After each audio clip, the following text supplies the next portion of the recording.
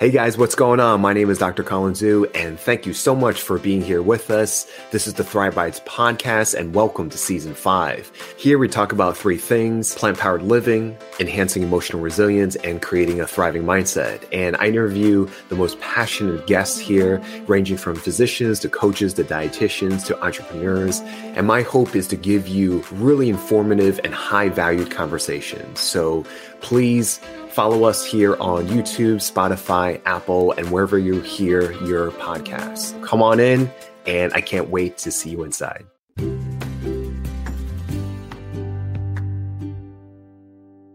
Hey guys, what's going on? And welcome to the 4th episode of Thrive Bites podcast. I'm your host, Dr. Colin Zhu, and this episode has been great. I get to interview Dr. Ted Barnett. And we had a wonderful, wonderful conversation. As you will see, we had a lot of great laughs. We shared a lot of great stories. And he is the president and founder of Rochester Lifestyle Medicine Institute up in Rochester, New York. And he started that back in 2015. And what's great about this episode is we go into a deeper dive of how he started out as an interventional radiologist, how he became vegan with his family, and really, evolved, a great CME program in terms of teaching the public as well as healthcare professionals about plant-based nutrition. And he's been, such an early adopter. And now he's been leading, since the pandemic, all virtual jumpstart programs into plant-based nutrition. And this is a 15-day program. And we're going to go a deeper dive into what that is, what that entails, and what does it mean, to implement plant-based nutrition into your own life, and welcoming people from all walks of life as well as healthcare professionals. So we have a lot of great stories, for this episode, and I can't wait for you to dive deep. So here's to the next episode now. See you soon. Okay, guys. Well, welcome to another episode of Thrive Bites. I'm your host, Dr. Colin Zhu, and thank you so much for being here. You could have been anywhere in the world, and you've chosen a few moments out of your busy day to join us with us today. And I have a awesome guest. I cannot wait to share with you guys. And his name is Dr. Ted Barnett, and he is known as the high-tech doctor with low-tech solutions. He is an interventional radiologist by trade, a mammographer, a body imager, and a senior partner with Borg and Ide Imaging in Rochester, New York. And he's been practicing there since 1986. And he's also the president and board chair of Rochester Lifestyle Medicine Institute, where he founded in 2015. And him and his wife, Carol, are the parents of 3 adult children who are incredibly healthy, lifelong vegans. They have also been coordinators of the Rochester Area Vegan Society since 1995. And he is a fellow and former board member of the American College of Lifestyle Medicine. And he's very dedicated in transforming the practice of medicine using the principles of lifestyle medicine and plant-based nutrition. So without further ado, please welcome Dr. Ted. Hello. Hi there. Hello, Dr. Shu. And thank you so much. Thank you so much for being here on the show with us. I know you're a super busy guy, very, very popular. And I can't wait to share what you and you're about. How are you, and where are you calling from? So I'm at work. Because of the way we scheduled this, I just thought I would just stay in my office at work. And I'm so excited to be able to talk to you. I'm in Rochester, New York, and in Western New York. And it's just good to see you. I know I got to see you a little bit recently because you were participating in one of our 15-day whole food plant-based jumpstarts. So, and I know you're part of Plant-Based Telehealth, which I think is an incredible organization. Very exciting what you guys are doing. Thank you. Thank you so much for, iterating that. And it's always nice. I think that because of the circles, both live and virtually, it's almost like, how would you cross paths with people, if you don't actually put yourself out there, and, that's how you find people. So, we're very happy, to, know each other both, personally and professionally now. So it's really, really nice. So. Yeah, it's really fun. So we're going to go straight into it. I can't wait to kind of go into, the Jumpstart program and everything, what you're about. But here, I would like to kind of go into your origin story. And I like to know people's, how they got from A to B and how they come come about. And what's interesting about you is that you started and trained as a interventional radiologist. And I would love to, for you to share your background in terms of, how did you start? What was that, life like? I know you're at work, you're still doing that, it seems like. And how did you eventually create, the Rochester, Lifestyle Medicine Institute? Sure. So before I get into the whole origin story, let me just explain to people what an interventional radiologist is, because most people don't have any idea what that is. My mother never understood it. So people have heard of radiology, and it's diagnostic imaging. You actually can see behind me there's a CAT scan.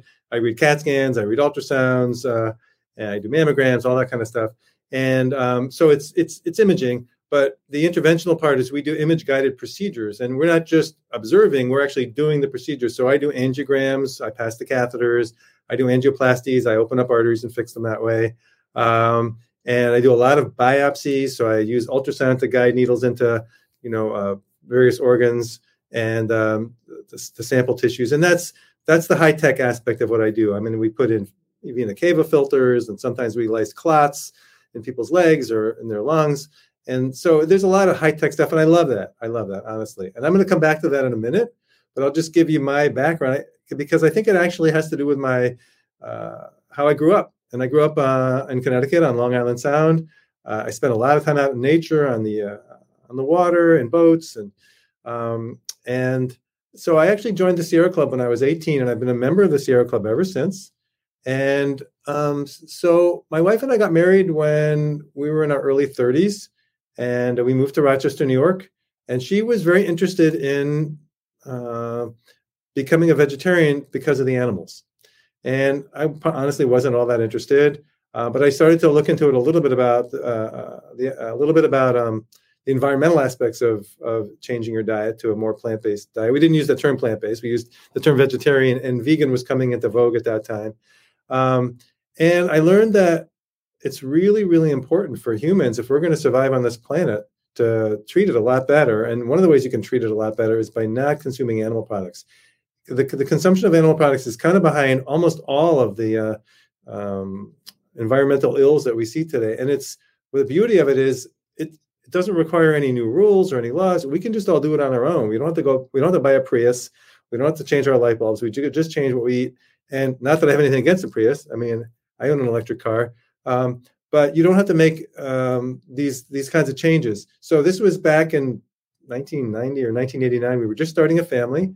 And I said, I think this is a great idea, but it sounds dangerous, because my parents are really smart people, and they would not have fed me all these animal products and dairy and meat and fish and clams and all that stuff if it was not good for me. So I said, okay, I'm going to study this. I'm going to investigate it.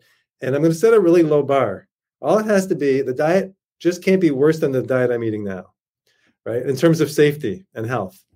So I did some research, and I thought, wow, it's not just the same. It's way safer, way better, way healthier, in addition to being good for the environment. So then I read the work of Dr. Dean Ornish back in 1990. And in 1991, actually, along with Michael Greger, who we weren't friends yet, but we're friends now, but he had the same reaction. He said, wow, after I've read the work of Dr. Dean Ornish, showing that with lifestyle and diet changes, you can basically treat and even reverse the number one killer of men and women in this country, then the game's over. Everyone's going to get this. We're going to stop having heart disease. Of course, that didn't happen, but I did make the change, and we made our change with our kids then.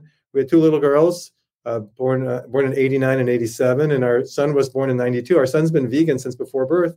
We became vegan, and we actually did the healthy vegan version. I basically was on the low-fat kind of Dean Ornish type diet. Dean Ornish did allow, at the time, it did allow a little egg white and non-fat dairy, but we didn't use that because we went totally vegan. So that's the beginning of that. I was actively doing interventional radiology, fixing people's arteries, and beginning to realize that, wow, this doesn't make a lot of sense. If I can get people to change their diet, maybe they don't need my balloon angioplasty, right? So that's very interesting. So, as you started slowly adopting and, your family was evolving, your whole dynamic was evolving, did that slowly filter into your direct practice of interventional radiology? Did you start, on the side, just because they're on the table, they have anesthesia, right? Like, can't really talk to, but how did you play that into? I'm guessing this was way before you created the institute. Oh, sure. Yeah. So we didn't create the institute till 2015. I didn't start teaching to the public until 2012. So actually, my wife and I did so 1991 is when we made the change. 1995, actually, we were appointed the coordinators of the Rochester Area Vegan Society. It's a very successful, large vegan society. Which had started in 1989. So it was already 6 years old, and we thought it was old then, right? Now we've been running it now for over, 27 years. Now it seems really, it's 30. We're in our 33rd year. And so I wasn't particularly comfortable talking to patients about it. I wasn't really sure how to go about this. I was afraid of what the other doctors would say to me about what I was saying to their patients. So, I'm obviously much more confident about that now. But in looking back, and of course, it's always hard to remember what your thought processes were a long time ago. But I didn't say a whole lot. I'd get into some conversations I remember, and I always talk to people about smoking. And usually, doctors would say, "Look, I can't even get my patients to quit smoking. How am I going to get them to change their diet?" You'd have that kind of reaction. And so, I didn't spend a whole lot of doing that, talking about it. But gradually, I did. Till the early 2000s, I was maybe talking a little bit more about it. But But being that, it's not just you, but your entire family, were, mostly vegetarian or vegan, in a way, did people, see that as look up to you as a role model? So even though you didn't, verbalize as much at the time, you didn't teach and educate, did people look up to you and be like, wow, Dr. Ted is actually, living this kind of lifestyle, why don't I just give that a try? So we did have that. I did have an experience a fair amount. I'm up in Rochester now, but I was the chief of radiology at a sort of small to medium-sized hospital in the Finger Lakes in Western New York. And back then, before all X-rays and radiology imaging was all digital, it was on film. And so every doctor in the hospital had to come through my office at least once a day to go over their studies with me. They couldn't view it in their office. Right? They had to actually walk into my office. It was like radiology rounds. It was so sociable. Things have really changed. Maybe hard for you to, I used to refer to my office as the nerve center of the hospital. Because I was watching, I could see what's going on all over the hospital, various, the ICU. I was looking at this, this chest. How do you get interaction otherwise? You have a physician's round, physician's lounge. Right. And then what other, I don't know.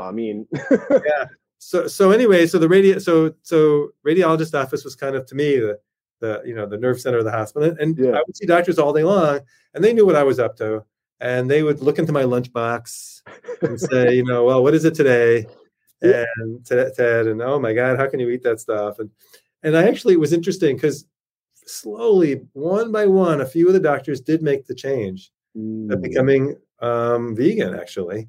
And they oftentimes were the ones who were giving me the hardest time because there's an argument going on in people's heads, right? Like, if this is true and this is right, then why am I not already doing this? What's going on here? So there's this kind of argument. You sort of step back. I refer to it sort of as a jiu-jitsu maneuver. Just let them. You don't have to fight it. Just let them. Right?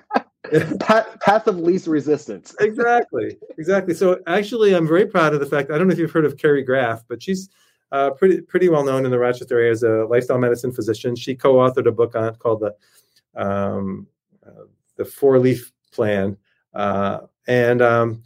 so she arrived in 1999. I was there until 2006. I think she arrived around 1999. She thought I was crazy. She referred to me as a tree hugger, right?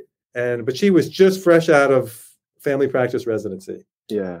And she was having her own health issues. Yeah. And one day she decided to try it. And her health issues all cleared up. I won't go into all the details. Yeah. She can share that. Well, she does share it actually publicly. So, but I won't. And now she is one. I mean, she's one of our biggest advocates. She actually is the head of lifestyle medicine at Rochester Regional Health.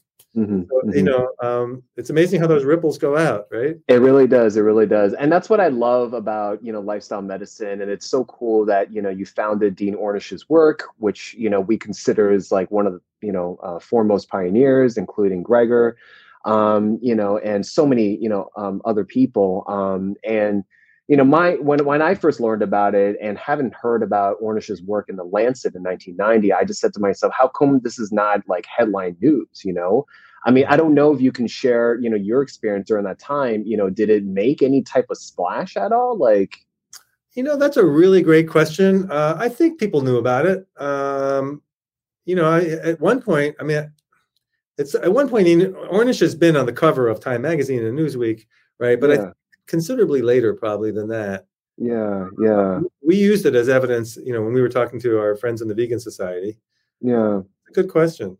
Yeah. You would think that it would make more impact, but obviously a scientific publication doesn't have as much magnitude as much as like popular, media nowadays. And now we have social media. So let's move on a little bit, fast forward me to, when, the whole, your baby, I know you have children. I'm sure, Rochester Lifestyle Medicine Institute is like, you're another child, how did that, come into, fruition? What was the mission behind it? Is it still the mission? And, what was the whole point of its creation? Wow, interesting. So, slowly in the 90s, I started to gain confidence about what I was doing.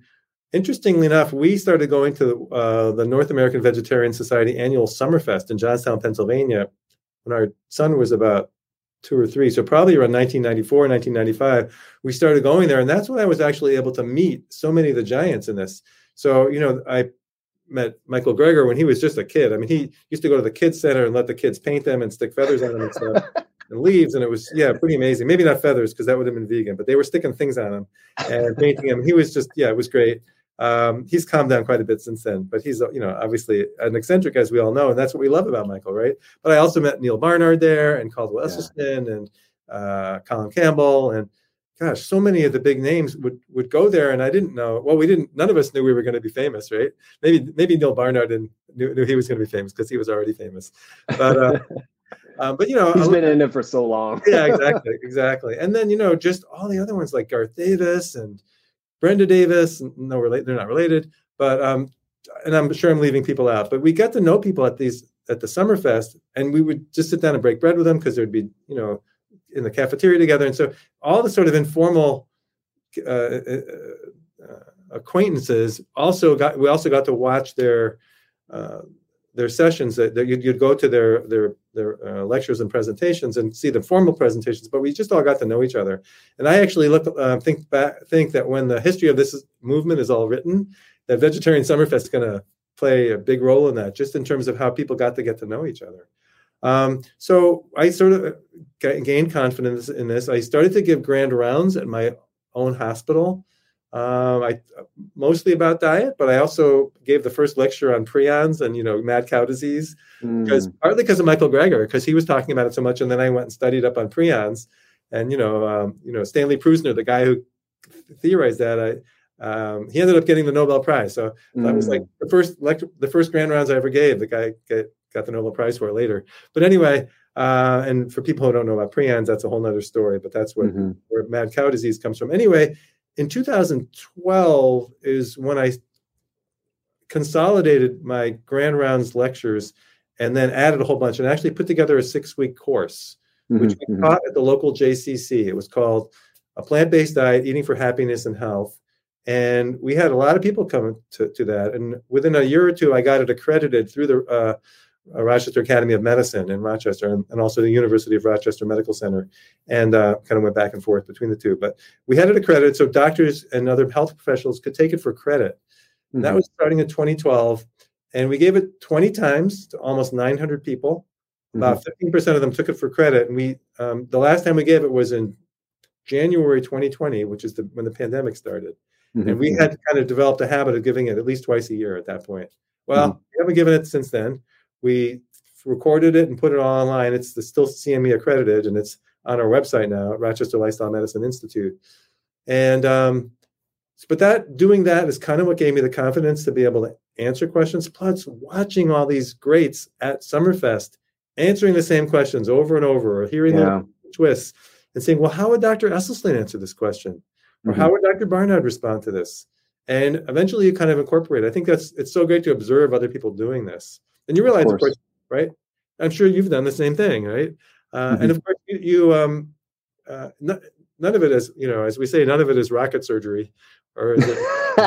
Exactly. Right, exactly. Yeah. Because it's a lot of fun, I mean, obviously they are just like wealth and wells of information and clinical experience, but there's always a certain nuance. I've been humbled to, watch, Essie, Dr. Esselstyn, Ornish a couple of times, Gregor 4 or 5 times. I saw your presentation when we had live American College Lifestyle Medicine Conference, maybe like I want to say like 4 years ago. I forget the location we were at, but I remember you presenting. Sure. Yeah, it was fun times, and I take note of that. This was way before I started doing podcasting, and before I started public speaking. So, and it's a lot of fun. It's a lot of fun to learn from your peers, these people and mentors that you look up to, and it's such great information. But as well as you have probably experienced, people receive, information very differently, like it'll either be like a certain nuance or how you come across, like the energy you put out there or how you package the information. So it's nice to be able to see a whole catalog of different kinds of speakers. Yeah, you're absolutely right. And I used to joke with my wife, because I've been going to these plant-based conferences since probably 2012 or 2013. The very first one was a Plantrition, which basically preceded my going to ACLM meetings. And, after a while I would joke with my wife. I was like, well, what do you think they're going to say? You think plants are good for you? Right. Oh, man. So basically you were teaching this, twice a year. So it sounds like biannually, 6-week CME course. Right. And so the pandemic happened, right? And then what did you guys do after that? Sure. So, 2015 is when we actually started Rochester Lifestyle Medicine, and it was one organization at the time. It was actually a medical practice, so that we could do medically supervised CHIP programs. So CHIP is the Complete Health Improvement Program. It's kind of the granddaddy of all these lifestyle medicine programs. It's been around since the 90s. There's 40 or 50 or 60 papers about it now. So it's well studied and published. And we decided we were going to run it in a way that we could actually end up billing it as a medical visit, because, until you can make these things practical, meaning you can pay your staff and keep the lights on in your office. Yeah, it's not going to happen. Right. Yeah. So this was back in 2015. I used to meet with the insurance companies, and it was really like pulling teeth. It was really a struggle. Oh, yeah. Right. But we learned a lot, and we learned a lot by running programs. And we started our nonprofit, the Institute, in 2017, although really the origin of the whole thing is 2015. Although now we basically focus entirely on the Institute, the nonprofit. We don't do the medical practice anymore, mainly because with the pandemic, we decided it really didn't make any sense. But we developed our own. CHIP is wonderful, but it's really it's relatively long. It's 18 or 20 sessions, depending on how you run it. It's hard to get people to sign up for it. I still tell people this. CHIP is like getting kids into a bath. You can't get them in, and then you can't get them out. Because once they do it, they love it. Right? Yeah. But I said, we need to come up with a program. If there was already a program out there, I wouldn't have had to invent my own. But we invented our own program that's just really short. That what's the minimum we can do, where people can say, hey, look, I can do this. I'm a grown up. I can do anything for 2 weeks. And I knew from honestly, I knew from like watching Plant Pure Nation, they had their 5-day jumpstart. People get amazing changes in a really short period of time. Right? Yeah. I remember that. Yeah. So I said, well, let's do our own. And so we designed our own jumpstart. My wife is, a great educator. So we put together all the materials. And this is when we were still alive. We And because we have a lot of contacts, we actually had over 20 people show up in our office on the first day. And we did it 3 Saturdays. That's what we came up with, 15 days for very scientific reasons. It begins and ends on the same day of the week. So we could do 3 Saturdays in our office, and we had fingerstick machines. So we could do point of care and give people their labs. So they would show up on the first Saturday morning. We had 2 assembly lines of giving people their labs. Then they would walk into, we had a big classroom, and they go into the classroom, and all this educational materials strewn all over these tables that we had. We since, after that, we learned to put it all into a booklet. So, but they just had a folder at first. And so the first time we didn't know, so we actually ended up having our booklet. I don't know if the 3rd or 4th time we gave it, we had the book. You're like, organization, what is that? Yeah, exactly. But we didn't know if it was going to work. But the thing is, the first time we did it, we had amazing results. I love it. I love it. And so there's nothing better than having, your first outcomes, be so positive. Right. And we kind of knew if they would follow our instructions, it would probably work. But, it was like the best day of my life, because day 15, you'd be sitting there across from the patient. And I was doing the finger sticks myself, half the patients. And I would look at the machine, which takes like 3 minutes to cook. And you'd be talking to me and say, hey, your cholesterol just dropped 70 points. Really? Wow. Amazing. And your blood sugar is normal now. So, going forward, now we ran it monthly, which was really cool because we did something called rapid cycle, PDSA, which is Plan, Do, Study, Act, which is short cycle improvement, right? So every month we could analyze what happened last month and how we could have done better and how our teaching could have done better. So we were able to quickly, like within a year, we had done it 12 times. So we got pretty good at it. And, we used, right? So, yeah, it's been fascinating. And then, of course, the pandemic came along and we pivoted, but that's a whole nother story. Hey, guys, we're going to be taking a short break, but don't go anywhere. We'll be right back.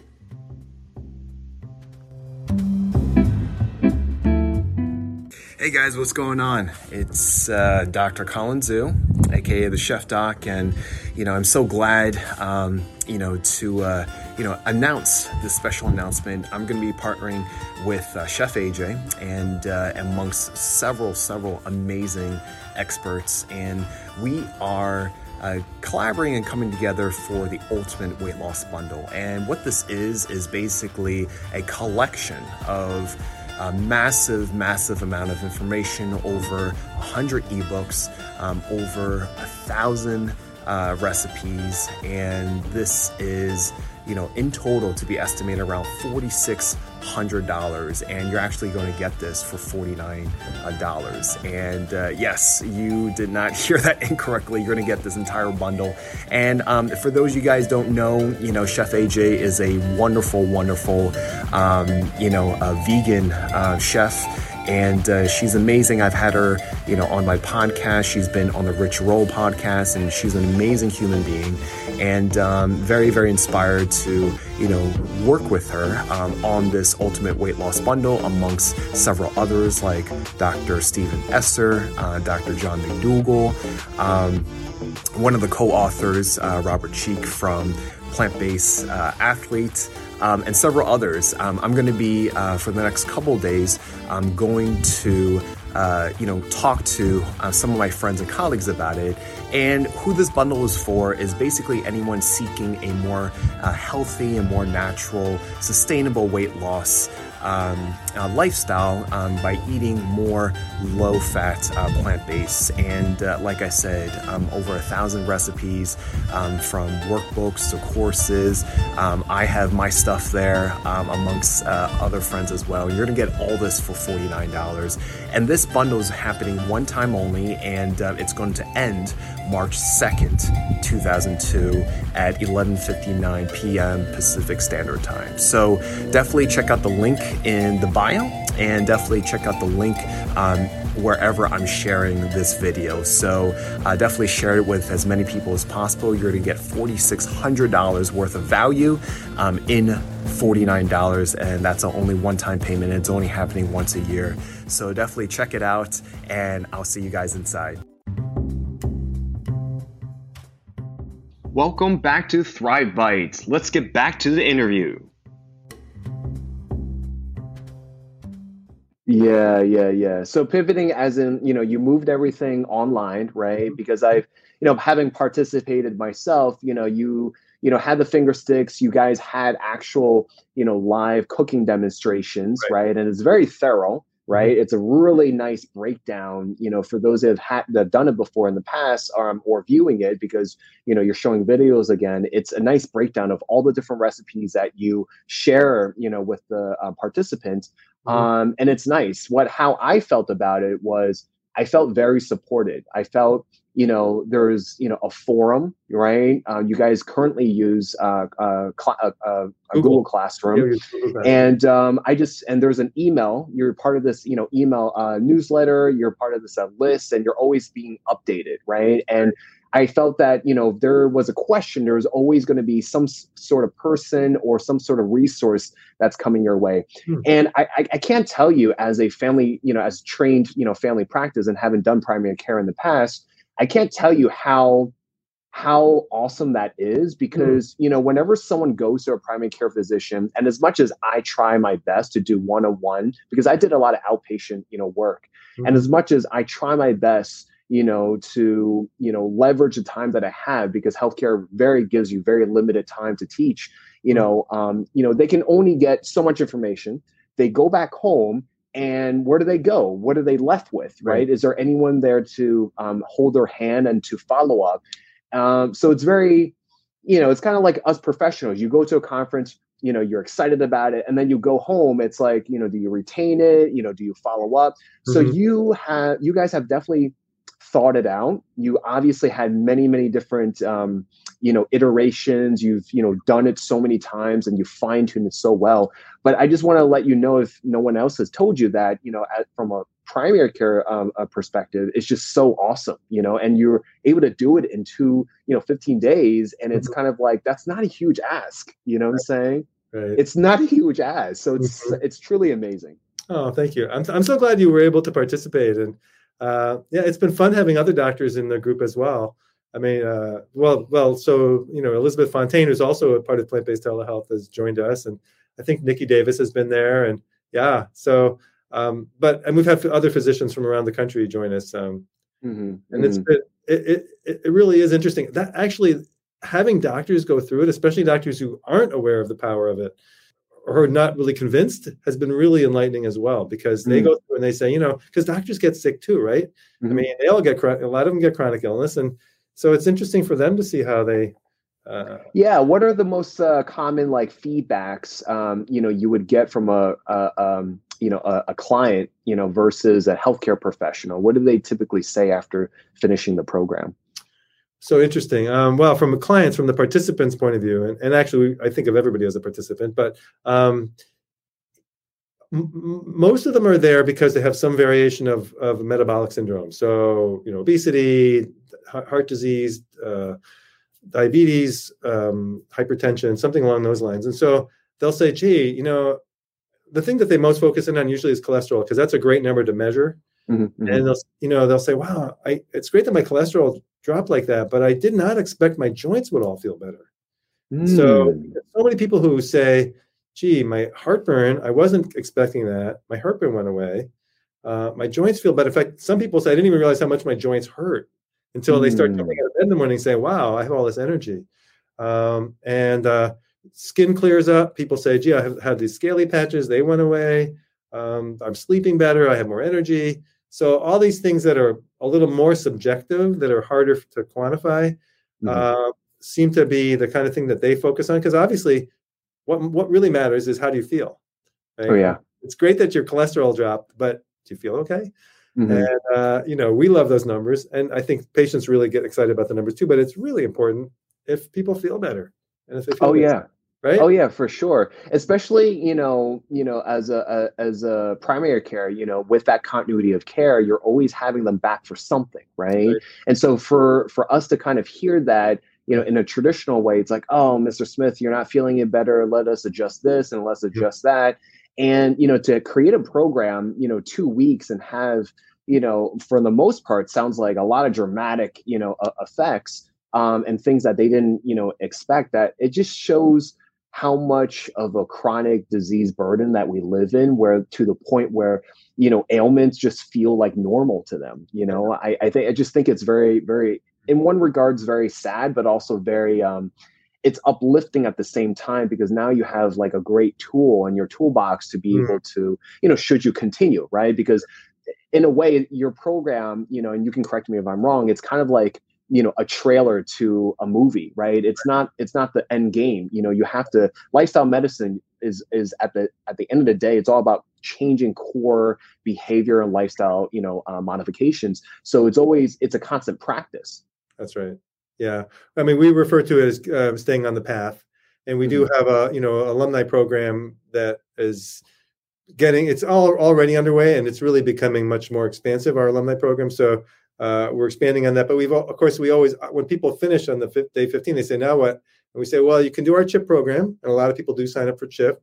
And then there's this other, which is, certified by the American College of Lifestyle Medicine. And then there's also the LIFT project, which we love. It's a 10-week program that has a minimal commitment. It's only an hour a week. And that we love the LIFT project, with Darren Morton created that. And that's also certified by the American College of Lifestyle Medicine. And then, just to toot my own horn here, our program also is now certified by the American College of Lifestyle Medicine. We got certified last November because we, satisfied their requirements. And so I like to say that, of the programs in the English-speaking world, there's 3 of us. Yeah, right?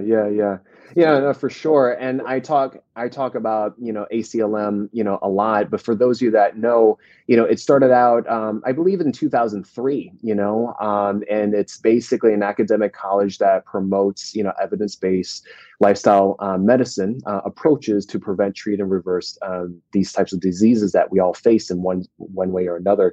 So it's a big deal, to be able to accredit a program or certify a program. And it wasn't that wasn't the entire case.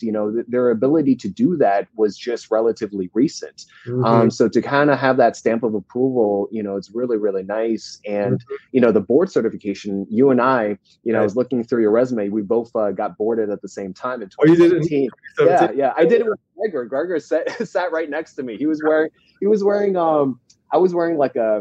very casual that day. I had like a hoodie on, and he had how he wears like vegetables on his on his sweatshirt. He had a big broccoli head, on his sweatshirt. So I took a picture with him. But now, now the boards have gone international. So it just speaks to how important the message is. And I'm really, really glad that, you have done your part and you've been in it for so long. And, this latest iteration, and as you continue to evolve, is such a great, contribution. So I really, appreciate you and your team, because I know there's a lot of background people that's working in the background so much. You guys do such a great job. Oh, thank you. I really appreciate that. And I'm glad you mentioned ACLM, the American College of Lifestyle Medicine. Just a great organization. And when I look at the growth, so when I officially joined ACLM, it was somewhere around 2010, I think. I always kind of forget. But anyway, we had 130 members. 100. There's now 7,000 members. And growing. I mean, it's awesome. Yeah, it's awesome. Like because it just makes sense. I kind of think of it as, it just makes sense.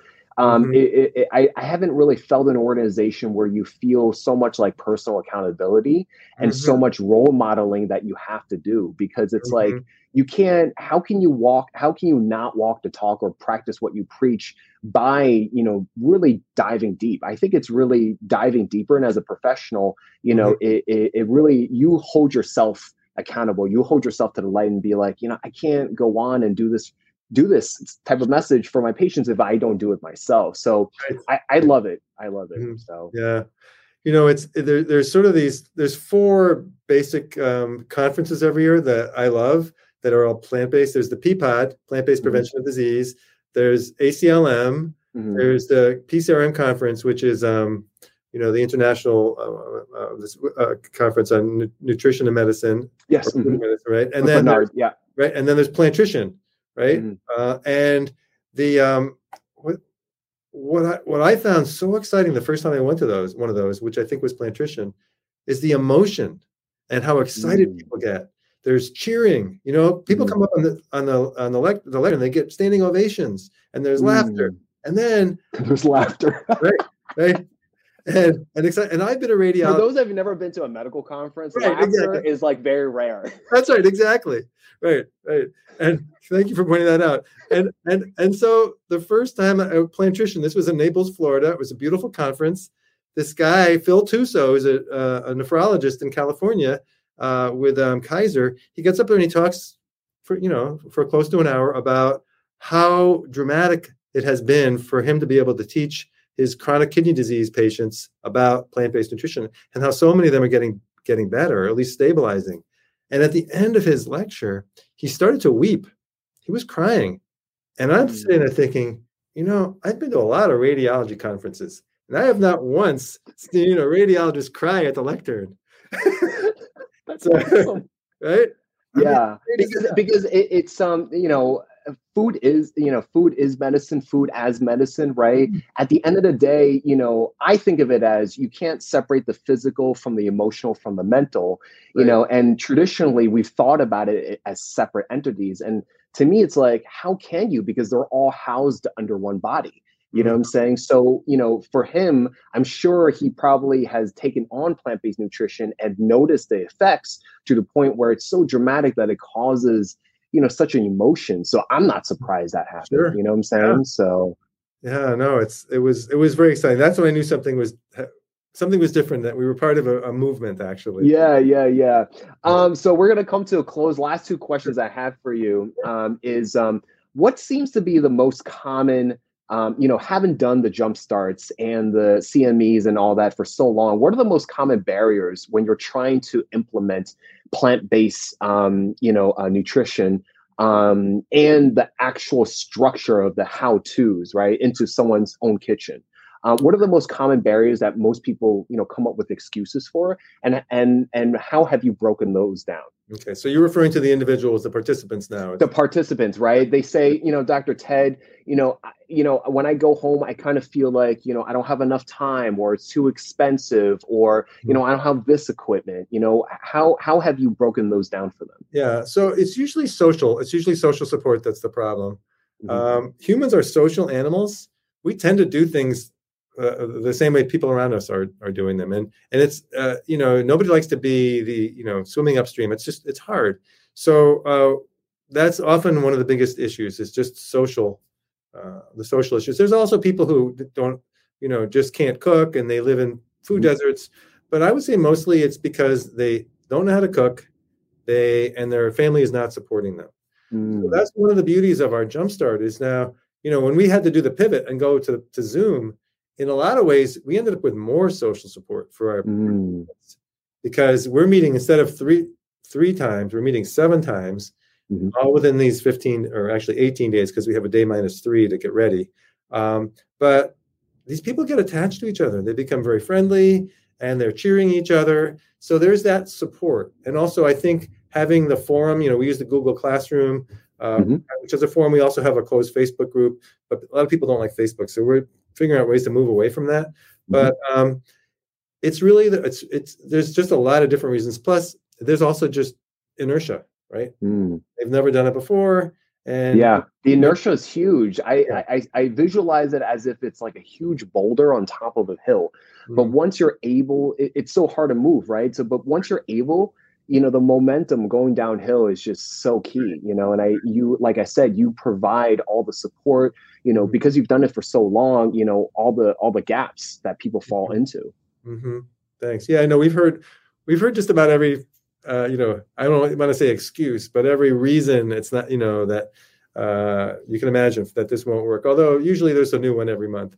But you're like, oh, I haven't heard of that one before. Exactly. So we got to write that down. But it's just it's such a joy to be able to work with people on that, I have to say. That is awesome. That is really, really great to hear. So my last question, I love asking this to all my guests, is, part of Thrive Bites, our podcast, our theme is creating a thriving, mindset. And so I would like to know, what are 3 things that you do in your personal life that has helped you thrive, in your own life? Because, from the time that I've known you, you have such great energy. You're very positive. You encourage others and support others.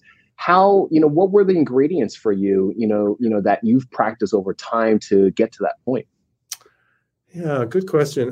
Well, in our busy lives, we're always like having to like give up things and certain habits are just really hard to maintain. But the one thing that I always maintain is I always exercise. I usually run outdoors whenever possible, even in the winter. It's harder when it's dark, but my wife will tell you that, I get kind of cranky if I miss a run. You should go outside, you need to run. And so that's really important to me I try to run 3 to 5 miles every day. Now, obviously that doesn't happen every day. That's my goal though. And I would say it's at least 5 times a week. One of Barnett's rules though is get out of breath every day. So if you're stuck in a building, at your office building or whatever it is, and you can't exercise that day, just run up and down the stairs. I did that today, actually. I did it for 8 minutes. I did the stairs 6, and you're out of breath if you're doing it fast, right? Oh, yeah. I mean, there's stairs. So there's stairs. And that's actually the other thing is make sure you get out of breath. Because a lot of people, I think walking is great. I love it when people tell me that they're walking more, but pick it up. If you're walking, do some power walking. You got to get out of breath a little bit because your body's going to do what you ask it to do. And if you never ask it to, raise your heart rate and get it, it's just not going to happen. So, my resting heart rate is, in the high 40s, right? Because I'm working out all the time. So that's one is exercise. The other is I love being outdoors. I spend a lot of time outdoors. I happen to be a birder. I'm always doing. You have a good pair of binoculars, huh? Yeah, I'm out there with binoculars. I do think it's really important to have things that are not expensive. I think you were talking about setting an example with our, we should be able to set an example in a way that anybody can afford. That's what I love about running. You just need a pair of sneakers, right? And you don't need a fancy outfit or whatever. You can get it if you want, but you don't need it. And the same thing with, birding. You can just have a cheap pair of binoculars and a bird book, and you just go out. You don't even need a camera. It's nice to have one. So that's, spending time outdoors is big for me. I also do music. I play the saxophone. Okay. Yeah. I also tenor or alto? I play the alto. Okay. You play? I used to play the flute and I used to play the piano. Okay, great.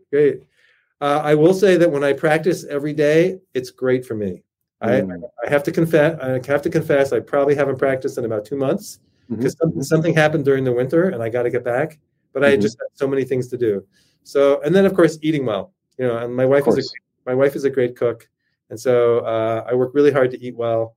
Actually, I don't have to work that hard because she provides all this great food. So it's not expensive, but it's not. Not everybody has a wife like mine. So yeah, for sure. And like you said over and over again, it's about having that support. So it's super key. Whether it's your spouse, your significant other, family members, or friends, or just strangers, that have come together on your Jumpstart and found a common bond, right? A common interest, and say like, wow, we're in this together, let's be friends and let's see how we can continue this, after the fact. So, Dr. Ted, I really appreciate you being on. How can people reach out to you if they wanted to learn more about the Jumpstart, participate in it? Sure, thanks. So our website, our organization is called Rochester Lifestyle Medicine Institute, and our website is rochesterlifestylemedicine.org. You can just Google it; it'll pop right up. Take a look at the obviously the homepage, but also if you're interested in the Jumpstart, there's at the top of the in the menu there's you can look up the Jumpstart page, and you can learn all about our Jumpstarts. You can go to our calendar and see when they're going to be. We do one every month, early in the month. It usually starts on a Saturday. Sometimes they start on a Sunday. And it's usually the first or second weekend of the month when it starts. That's how I would start. If you're a clinician, please take a look at our CME courses. You can actually get CME credit for participating in the Jumpstart. We have what we call Jumpstarting Health, which is 24 CMEs that includes 14 hours of didactic lectures, which are pretty entertaining. There's music from my son, actually. And then you get 10 hours of credit for actually participating in the Jumpstart itself. And we take attendance and make sure you show up. But then you'll end up with 24 credit hours if you do it that way. If you just want to do the Jumpstart, you can do that separately and get 10 credit hours for that, or you can do the 14 hours separately as well. Take a look at that. Our website is, kind of entertaining, I think. And we'd just love to see people join us on these jumpstarts. It's so interesting. We meet people from all over the world. In January, we had over 60 people join us, including a woman from Greece. And we usually have a few people from Canada, and they're all, most of the states. So take a look at our website. All right. And I'll make sure that, that is on our show notes when this episode publishes. So Dr. Ted, thank you so much for being here on the show. Please keep up, continue to do what you're doing. It is so necessary. And I'm so glad that, not just here, but, that you're just a presence, in the lifestyle world. I really, really greatly appreciate you. Oh, thank you so much, Colin. I feel the same about you. You're fabulous. Really. Thank you so much. I appreciate that. Yeah. Guys, thank you so much for watching this episode. If you like this, please like, comment, and subscribe. And if you feel like this is a great benefit for someone else, please let them know as well. And until the next time, the next episode, please say goodbye to Dr. Ted. Thank you all. Thank you so much. Hey guys, thank you so much for watching that episode. We hope that you enjoyed it. If you like this, please like, follow, and subscribe. And please follow us for the latest updates for this season 5. And if you feel that this was a benefit for someone else, please let them know. And please follow us on Apple Podcasts, Spotify Podcasts, and YouTube. And thank you so much again. And we will see you on the next one.